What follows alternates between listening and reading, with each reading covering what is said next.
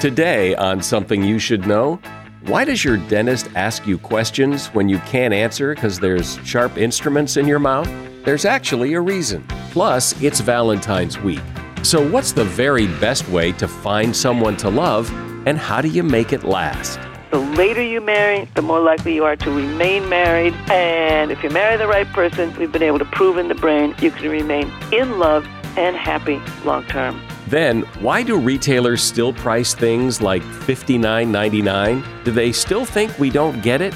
And how do you tap into your own creativity? You first have to understand your personal creative process. If I have a motto that describes mine is look for the second right answer. I think most of the problems and issues we deal with in life have a lot of right answers. But if you stop with the first right answer you find, all the good alternatives will atrophy. All this today on Something You Should Know.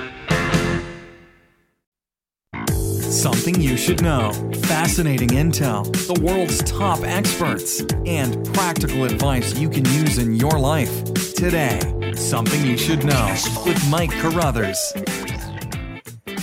So I went to the dentist the other day to get my teeth cleaned. I love getting my teeth cleaned. I like that feeling afterwards. You know, you don't want to eat anything because you don't want to get food on your teeth. It feels so clean. But anyway, so I'm sitting there in the dentist chair and thinking of things and coming up with questions of why things are the way they are in the dentist's office, and did a little research. And I bet you've asked yourself these questions too, so let me share them with you. Why does the dentist ask me questions when I can't really talk back? And the reason they do that is primarily as a distraction. So it gives you something to think about so you're not thinking about every little poke and prod in your mouth. And they also get pretty good at understanding you, even though... What is that smell? Have you noticed that all dentist offices tend to smell the same? It turns out to be a mixture of latex gloves and fluoride gel that creates that very telltale smell. Is there a fish tank in your dentist's office? There's a good chance there is. There is in my dentist's office. And that's supposed to relieve anxiety in patients. For a long time, a lot of studies have shown that people who look at fish swimming in an aquarium kind of lowers their heart rate and calms them down. Do they deliberately hide all the dental instruments? Well, it turns out they do, especially from kids. Seeing sharp, pointy things and needles that are about to go in your mouth really doesn't do anybody any good. Is everything really sterile in the dentist's office? Haven't you wondered, what if they forgot to clean that thing after the last guy? Well, they're pretty good at that. Chances are everything is sterile except maybe the bib clips that they attach the bib to you. A study did find that they're often not cleaned frequently and can contain bacteria, so you probably want to avoid touching them. And that is something you should know. With the spotlight on Valentine's Day and romance this time of year, I thought it would be interesting to take a look at how romance has changed, how people meet, where they meet, who asks who out. And maybe more importantly, how do these changes influence the long-term success of relationships, if at all? For example, are you more likely to find a well-suited match from an online dating service because they have all these algorithms that are supposedly better at pairing people up? For many years, Helen Fisher has been exploring and conducting research about romantic love. She's kind of a love anthropologist, and she looks at how it all works and why it sometimes doesn't work. She is a consultant for Match.com, and she also has a book that was first published in 1992 and is now revised and updated called Anatomy of Love: A Natural History of Mating, Marriage, and Why We Stray. Hi, Helen. So right off the bat here, how and where are people looking for love, and where are they meeting people today? I do an annual study called Singles in America. We poll the American single population, so it's a representative sample based on the U.S. Census. And as it turns out, today, 6% of singles meet in a bar. That's gone. We meet our friends in a bar now. We're not going to pick people up.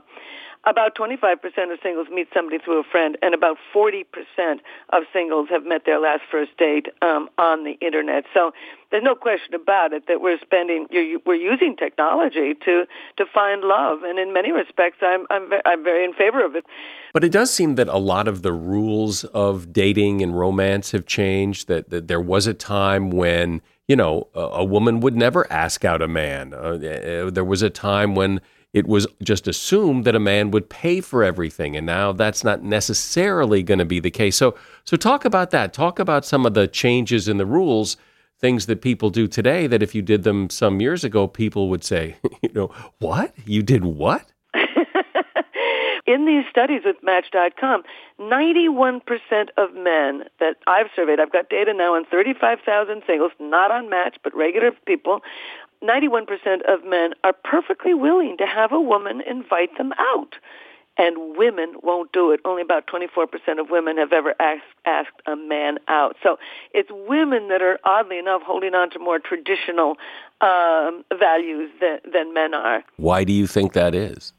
Throughout the animal kingdom, it's often males that make the first clear move. I mean, women actually make a lot of first moves. I mean, we flirt when we bat our eyes and we smile and we ask questions and we get carefully dressed and put makeup on. And so we make ourselves available. But there's something called initiative transfer. And at some point, the male knows his job, and that is to say, would you like to go out, or would you like to see a movie, or would you like to have a hot dog, or would you like to take a walk in the park? It's called initiative transfer, and women like to know that the man is interested. I mean, the man's got the harder job. It's the woman that can do the rejecting or the accepting. It's the man that has to put himself out there and express it. But women still want men to pay the bill. Probably for an ancient reason. For millions of years, women needed a partner to help them raise their babies. And they wanted a partner who could provide and protect. And that's basic to women. They want a man who can provide. They want a man with some resources. And as a result, it's men that are killing themselves at work, not women. But isn't that changing with women in the workplace and they're making their own money and having their own resources? I did a study of this. 80% of men are perfectly comfortable dating a woman who has more money, who makes more money than they do, has a considerably higher education than they do, and is considerably more influential.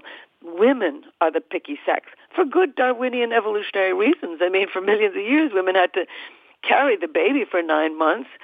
Childbirth has always been a dangerous experience, and around the world, women spend the vast amount of the first 4 years of raising a child. Men spend their time getting to work to provide for the house and the family, et cetera, but it's women who are doing the daily job of diaper changing, et cetera. So women are the picky sex. Every single time I do this Match.com study, I see the same thing, that women are less likely to go out with somebody from a different religion, less likely to go out with somebody of a different ethnic group, less likely to go out with somebody of a different political orientation, et cetera. It's men who are the less picky sex. Well, I've heard men talk about this. I don't know if women talk about this, but the sense that women want to be able to ask men out and they want to have equal say in the relationship, but they want the man to pay. Right. I guess it's more than just the money. They want the expression that this guy's going to be powerful and going to keep on helping them raise their children. So I do think that, I give a lot of speeches too. I wrote a book called The First Sex, The Natural Talents of Women and How They're Changing the World. And they're really bringing a great many of very fine skills into the job market. So I give a lot of speeches on that subject. And it's often to very high-power women in high-power companies who are trying to understand gender differences so that they can do better in the office.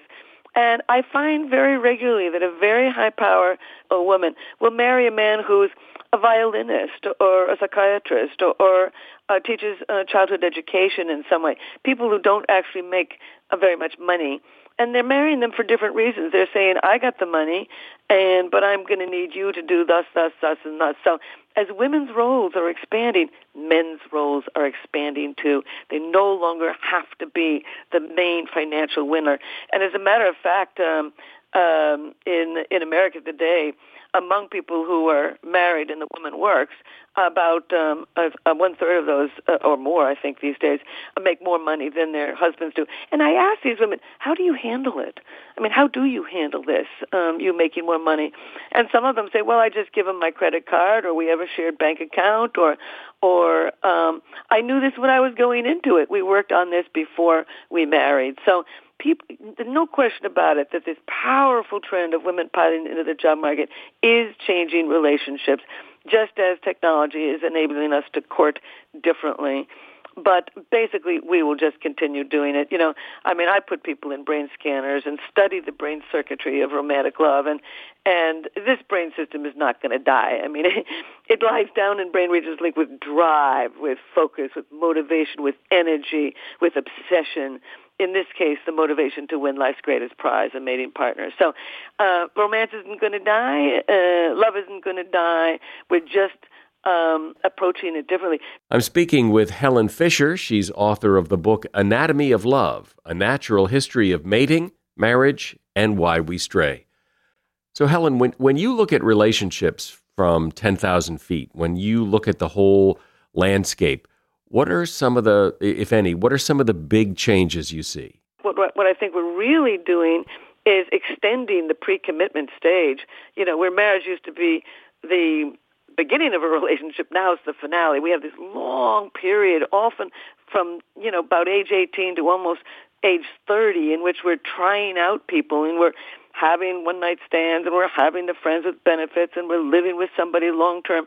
It's the extension of the pre-commitment stage is what's going on. And with that, people are learning about themselves. They're learning about handling relationships. They're getting rid of the things they don't want, so that by the time they walk down the aisle, they know what they got, they know they want what they got, and they think they can keep what they've got. So, in fact, I'm so positive about this now that I did a study of 1,100 married people to see whether, if you're marrying much later, are you going to have a more stable marriage? And so I asked 1,100 people a lot of questions about love, but one of them was, would you remarry the person you're currently married to? And 81% said yes. So this long pre-commitment stage, what I call slow love, is enabling people to understand more about what they're looking for, what they want, how they feel, how to express themselves, and how to date and court. And I think we're going to lead towards more stable marriages rather than less stable ones.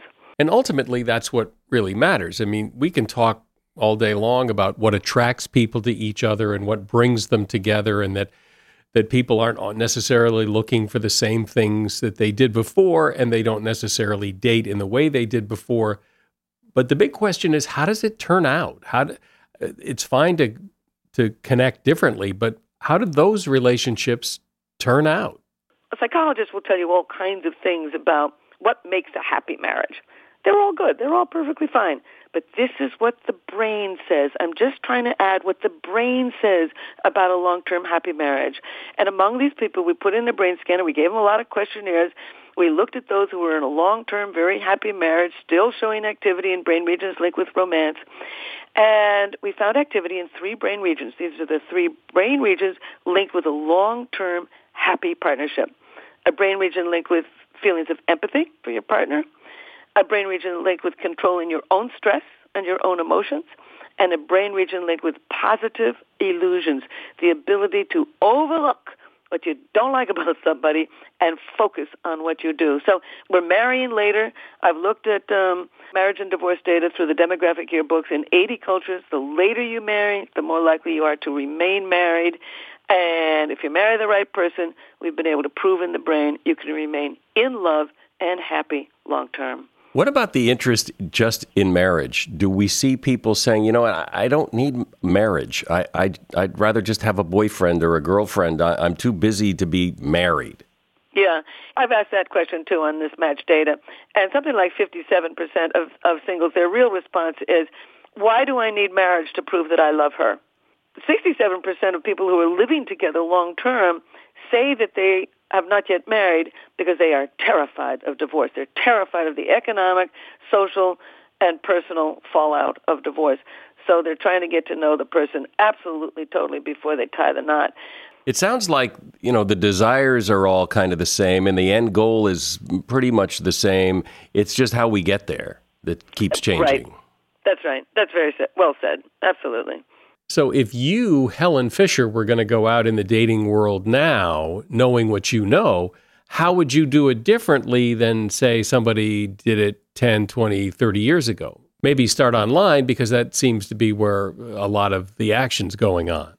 Well, the first thing that I would do is tell all my friends and have my friends tell their friends because it is nice, it's still very nice to meet people through people that you know. But the bottom line is, a great many people are divorcing in their 30s, 40s, 50s, 60s, and 70s, or their partner dies, and, they already know everybody in their social circle. That's not going to change. They know everybody at work. They know everybody in their golf club or their bridge group or whatever they're doing. So friends aren't going to be of a great deal of use. And then I would definitely say go on to the Internet. I've done it. I happen to have a boyfriend right now, and I did not meet him on the Internet, but I've done it at times, and I met wonderful people. But you've got to get out there and meet them. The beauty of it is it's cheap, it's safe, and you can do it in the middle of the night in your pajamas. Think a little. Right. I mean, courtship is about winning. It's about winning. And you've got to put your best foot out there. It does take work. There's no question about it. But in many respects, it takes a little less work than it used to. I mean, in the past, you had to go sit in a bar all night and go out every night and spend a lot of money and hope somebody will walk by who flirts with you and then you fall in love with them. These days, we can do it through the Internet. I know you're a consultant for Match.com, so clearly you're pro online dating. So your answer might be a bit biased here, but if you could take that hat off for just a moment, do you think, really, knowing what you know, do you think that dating sites in general are using, algorithms and things and are really serving up people that are better qualified than people you would meet in a bar or you would meet through a friend, who are just available people who happen to be in your circle? Is there really an advantage to the people you think online dating delivers? I certainly hope so. I certainly work in that industry, and I and an awful lot of other people are working very hard. Look, we can give you somebody who's the right background, right ethnic group, right educational background, same general level of good looks, same religious and social values, but you can walk into a room and all of those people, it's the same thing. You walk into a room and all those people have the same, they're basically the same socioeconomic background, same level of intelligence, same level of good looks, and you don't fall in love with all of them. It doesn't matter where you meet somebody. Meet them at church, meet them in a bar, meet them at work. Romantic love is like a sleeping cat. It can be awakened at any minute. You are carrying around in your head one of the most powerful brain systems the human animal has ever evolved, called romantic love and feelings of deep attachment to a partner. It doesn't matter how you meet them. You just have to get out there and start. So I don't think it's throwing darts at a board anymore. I think it depends. I mean, I suppose if you were to stand in a bar, you got to stand in the right bar. If you're going to have the right kind of person come by. And who knows, the right kind of person might not go to that bar that night. I don't know. I just think that the Internet is hardly a crapshoot, hardly a throwing darts at a board. It is a sophisticated tool that enables you to meet a pile of new people. You've written a profile saying what you're looking for. We're trying to give you as close to that as we can, but then you got to do the job of taking a look at that person. We can't do that for you. Yeah. Helen Fisher has been my guest. Helen is a consultant for Match.com, and her book is Anatomy of Love, The Natural History of Mating, Marriage, and Why We Stray. And there's a link to that book in the show notes. Thank you, Helen. Creativity and innovation. Those words get tossed around a lot. Businesses want to innovate, and that takes creative people. But what does it mean to be creative? Are some people born that way and others not? Is there a formula for being creative? Is a creative person someone who comes up with a great idea or someone who merely recognizes one? Or is it both? In any event, if you are more creative, that certainly seems to give you an advantage in today's world. Roger Von Eck has been speaking and teaching the concepts of creativity for a long time, often to some of the most innovative companies in the world, including Apple, IBM, Microsoft, and many more. He wrote one of the first legendary books on how creativity works, called A Whack on the Side of the Head. And I think he'll have you thinking differently about your creativity by the time our conversation is done. Hey, Roger, so in a nutshell, what is creativity to your way of thinking? Well, I think you could probably, and your listeners probably could come up with their very own as well. You probably could come up with 100 different definitions, but my favorite is basically looking at the same thing as everyone else and thinking something different. So taking an idea, a concept, an object, and putting it in a fresh context, like I'm holding a pen in my hand, and it's a writing instrument, but if I say, oh, well, what other context can I put it in? It could be a pointer, a hole punch, a back scratcher, an advertising medium, and so that's pretty much my quick and dirty definition of creative thinking. Now, I'd also add to that I think it's fairly easy to come up with new ideas. I think if you're going to make a difference, it's also important to implement the ideas, to apply the ideas. And obviously not all ideas should be implemented, but if you're going to be a creative doer as well as a creative thinker, it's important to think different and also try to apply the ideas if you can. Right, because everybody has a good idea. Everybody at a cocktail party will tell you about their good idea, but not everybody does anything with it. Well, that's absolutely true. I have a model of the creative process, a fairly simple one, that people who are able to generate, manage, and apply new ideas are able to adopt different mindsets in the creative process. Early on, they think like explorers. They look for ideas and information all around them. Then they think like artists, and they ask what if and why not, and they make new combinations and come up with a new idea.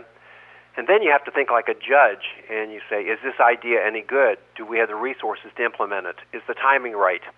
And then finally, you have to get the idea into action, and that means you become a warrior, and you get rid of your excuses, and you focus your thinking, and you sell the idea, and you get picked up when you get knocked down. And not everybody's able to sell their ideas. Not everybody is able to pick themselves up when they get some rejection. So it's important to know what you're good at and try to improve where the areas where you're weak. But that being a judge part that you just described, isn't that difficult? Because it's hard to judge your own ideas. Plus, it's easy to get really wrapped up and carried away with your own ideas, even though objectively they may not be so great. That's an excellent point. And that's why it's important to have people you trust around to give you good, honest feedback on your idea, saying, this is really something. I hadn't really thought of it like that. I can see a lot of opportunities. Or to say, the world's already doing that, or this is more of the same, or there are not really the resources or the technologies available to implement that. And I personally, using the model I just gave you, I think I'm a pretty good explorer. I'm a good artist, too. I'm able to, crank out new ideas. My weakness is my judge suit, and so that's where I have developed a network of people that I say, what do you think of this? What do you think of this? And I trust that. And I would say that whoever you are, if you find that you're less good as an artist, well, try to surround yourself with people who can give you the idea to say, well, add this or reject that or twist this a different way. And I think a key thing of being a more effective creative thinker is trying to be aware of what your strengths and weaknesses are, and then play on your strengths and try to develop your weaknesses. Sure, and I think, and you can tell me what you think, but I think that some creative people may not necessarily be good at coming up, dreaming up an idea out of nothing, but they can recognize a good idea. And I think that's golden, to be able to tell a good idea from a bad idea. It's that, like that judge thing you were just talking about. That's true. And I've seen it happen with a lot of people where you can just continually say you develop an idea and you continue to spin on it and spin on it and spin on it and add things to it. And it's really important to get it out and to show it to people if you can. A rule of thumb in design is prototype early and prototype often, and so you can see what's working, what's not, and you need an objective point of view to do that. But some people don't feel safe doing that. They feel that people are going to steal their idea or run off with it, and so on. And I found that's not typically the case, and it's better to to see if you can show it to people and see what they think. That is something, though, that seems to stop a lot of people. They're so worried that someone's going to steal their idea that they have to keep it under wraps, but by doing so, nobody sees it, and then it never goes anywhere. I think you make a valid point. I would encourage people, if you have an idea, try to show it to colleagues, peers, and say, what do you think of this? How can this help the company? How can this help our interests here? Everybody's got their own creative thinking style, certain things they're better at and less good at other things. And one thing that I'm good at is I'm taking my own ideas at a fairly early stage and just going up to random people on the street, like in a mall or in a store, and just say, what do you think of this? Does this make sense, or does this excite you? Does this captivate your imagination? And not everybody is able to do that, but I find that's useful for me to find out if I'm just stewing in my own juices or I have something that's objectively valuable for more than just an audience of one person, which is me. There's that theory about brainstorming that there are no bad ideas, that to come up with a good idea you have to have lots of ideas. Are you a disciple of that thinking? I believe that. I believe you look at a professional photographer, and if he or she is shooting an important subject, they won't take just one or two photos. They'll take a lot, maybe 100, maybe 200, and out of that there may be 4 or 5 that will satisfy the client. As I see it, one of the chief things that differentiates creative people from lesser creative people is that creative people tend to pay attention to their small ideas. They could have 5 or 10 of these a day, and by paying attention to these, they turn them into medium-sized ideas, and by manipulating those, they turn them into something bigger. It is interesting how everybody gets ideas from wherever they get them from, and everybody's different. I mean, ideas can pop into your head, or you see something that sparks something. I mean, it does seem to be very individual. I recommend people, as I was saying earlier, try to have an understanding of their own creative process, and if I have a motto that describes mine is look for the second right answer. I think a lot of our education emphasizes looking for the one right answer. You think of all the tests you take going through school where there's multiple choice and there's one answer that's correct.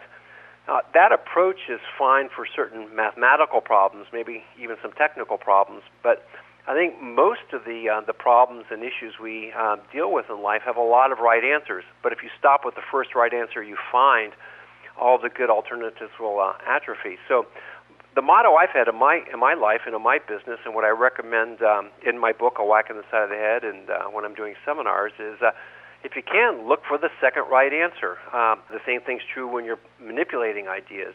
Say, well, I've got this. What can I add to it? What can I take away? What can I reverse? By looking for the second right answer when I'm evaluating ideas, my typical way of evaluating ideas is to say what's wrong with them. And if I say this, what's the second way of approaching this? I'll say, hey, what other problems does this solve? What are the unintended consequences of this idea? And when I'm implementing ideas, not everything you try is going to get out there. It's going to work, and so you have to say, well, what's another approach to make this happen? So I think one of the key elements of creative thinking and creative doing is look for the second right answer. What do you say to people, and I'm sure they say this to you, I'm just not the creative type? If you've got that mindset, that's probably true. I think that in A Whack in the Side of the Head, I talk about 10 mental locks that prevent people from being more innovative, such attitudes as you always need to follow the rules, or play is frivolous, or to err is wrong, or one we've been talking about, there's one right answer.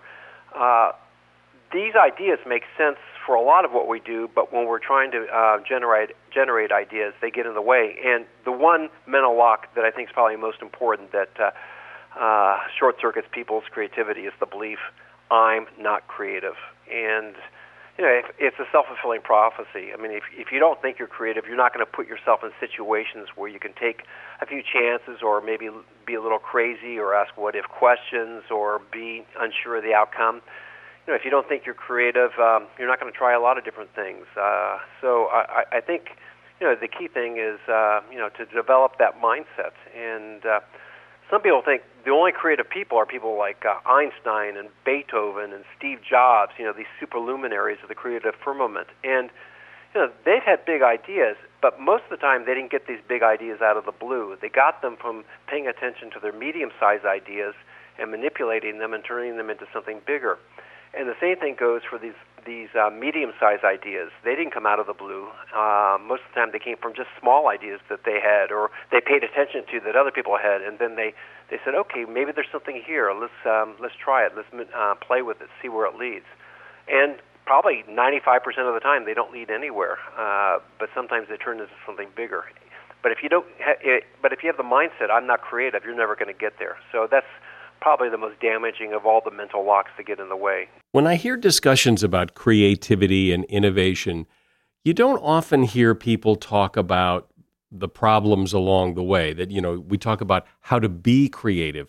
Well, okay, great. But so you're being creative and you're in your creative process and you're developing your idea and you get stuck. You're there, but you're stuck. So what do you do? Wow. Well, I'll tell you what works for me.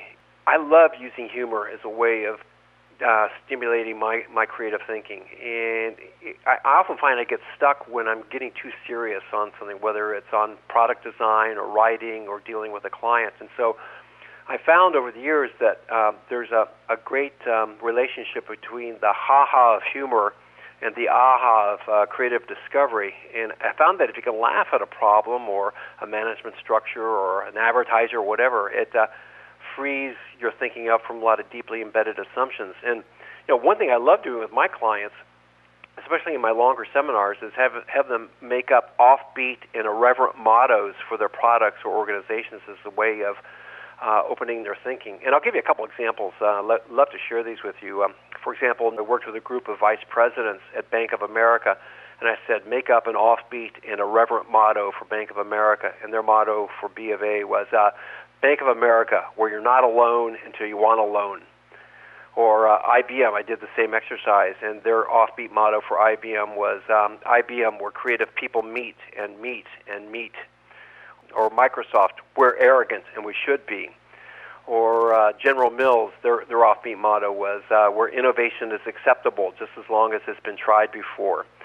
And I find that when companies do this, if you can laugh at yourself, you're not quite so tied up in your current position, the place where you're stuck. And it gives you a little more flexibility to say, well, is there another right answer? Is there a third right answer? Is there a fifth right answer? And so that's one thing I'd recommend. The other thing I found is that over the years, typically when I've been stuck on things, that's because I've been in love with the approach I've had, in dealing with the problem. And I found that probably one of the best pieces of advice I got in business was about 30 years ago when I was just starting out. And I asked a lot of people, what does it take to be a success in business? And the best advice I got came from my printer, who said, Roger, if you want to be successful in business, don't fall in love with type styles. I said, what are you talking about? He said, well, I've seen a lot of designers fall in love with a particular font and use it in places again and again, over and over, even in places where it's inappropriate. And, well, I didn't listen to him, but pretty soon I fell in love with Palatino Semi-Bold, and I started using that font everywhere. And after a while, my design looked schlocky and unimaginative. And I've been able to generalize this man's advice to the idea, don't fall in love with ideas, because as soon as you fall in love with one approach, you want to use it everywhere, even in places where it's not appropriate. So in my own case, I've found that, in my writing, for example, if I've been in love with a particular example or a particular metaphor or quote, if I let go of that, everything tends to flow from there. So I would say, find out what you're in love with in your current idea or your current situation, and if you can allow yourself to let go of that, imagine your ideas will flow a little bit more freely. I remember reading your book several years ago, A Whack on the Side of the Head, and I've used, over the years, I've used a lot of the things you say. Not everything, because I do think that, creativity is very individual, and sometimes some things work for some people and some things don't. But really, you clearly have studied this a long time and have a really good sense of what it means and what it takes to be creative. So thanks. Roger Von Eck has been my guest. He is author of the book A Whack on the Side of the Head, and his website is creativethink.com, creativethink.com. There's a link to his book in the show notes. Have you ever wondered why retail prices still end in 99 cents? I mean, do retailers still think that we don't know that $59.99 is closer to 60 than 50? Well, it turns out that pricing strategy still does work on us. Economist Tim Hartford describes something called the left digit effect. And that's the theory that we as consumers really can't be bothered to read the whole price. We see that 5 at the front of $59.99 and we think 50, not 60. And that's exactly why retail stores still price things that way. But it gets more interesting. 2 professors of marketing conducted experiments and found that different prices are evaluated in different ways. For instance, consumers are more inclined to buy luxury or recreational products if they have prices that are rounded to the nearest dollar. So consumers prefer a $40 bottle of champagne rather than a bottle priced at $39.72. However, for purchases that are more utilitarian, like a calculator, participants in the study were more likely to buy at higher non-rounded prices, like $29.99 instead of $30. In another experiment, participants were told that a camera was purchased for either leisure, like for a vacation, or for a class project. And the participants preferred rounded prices when it was for a vacation, but non-rounded prices when the camera was for a class project. And that is something you should know.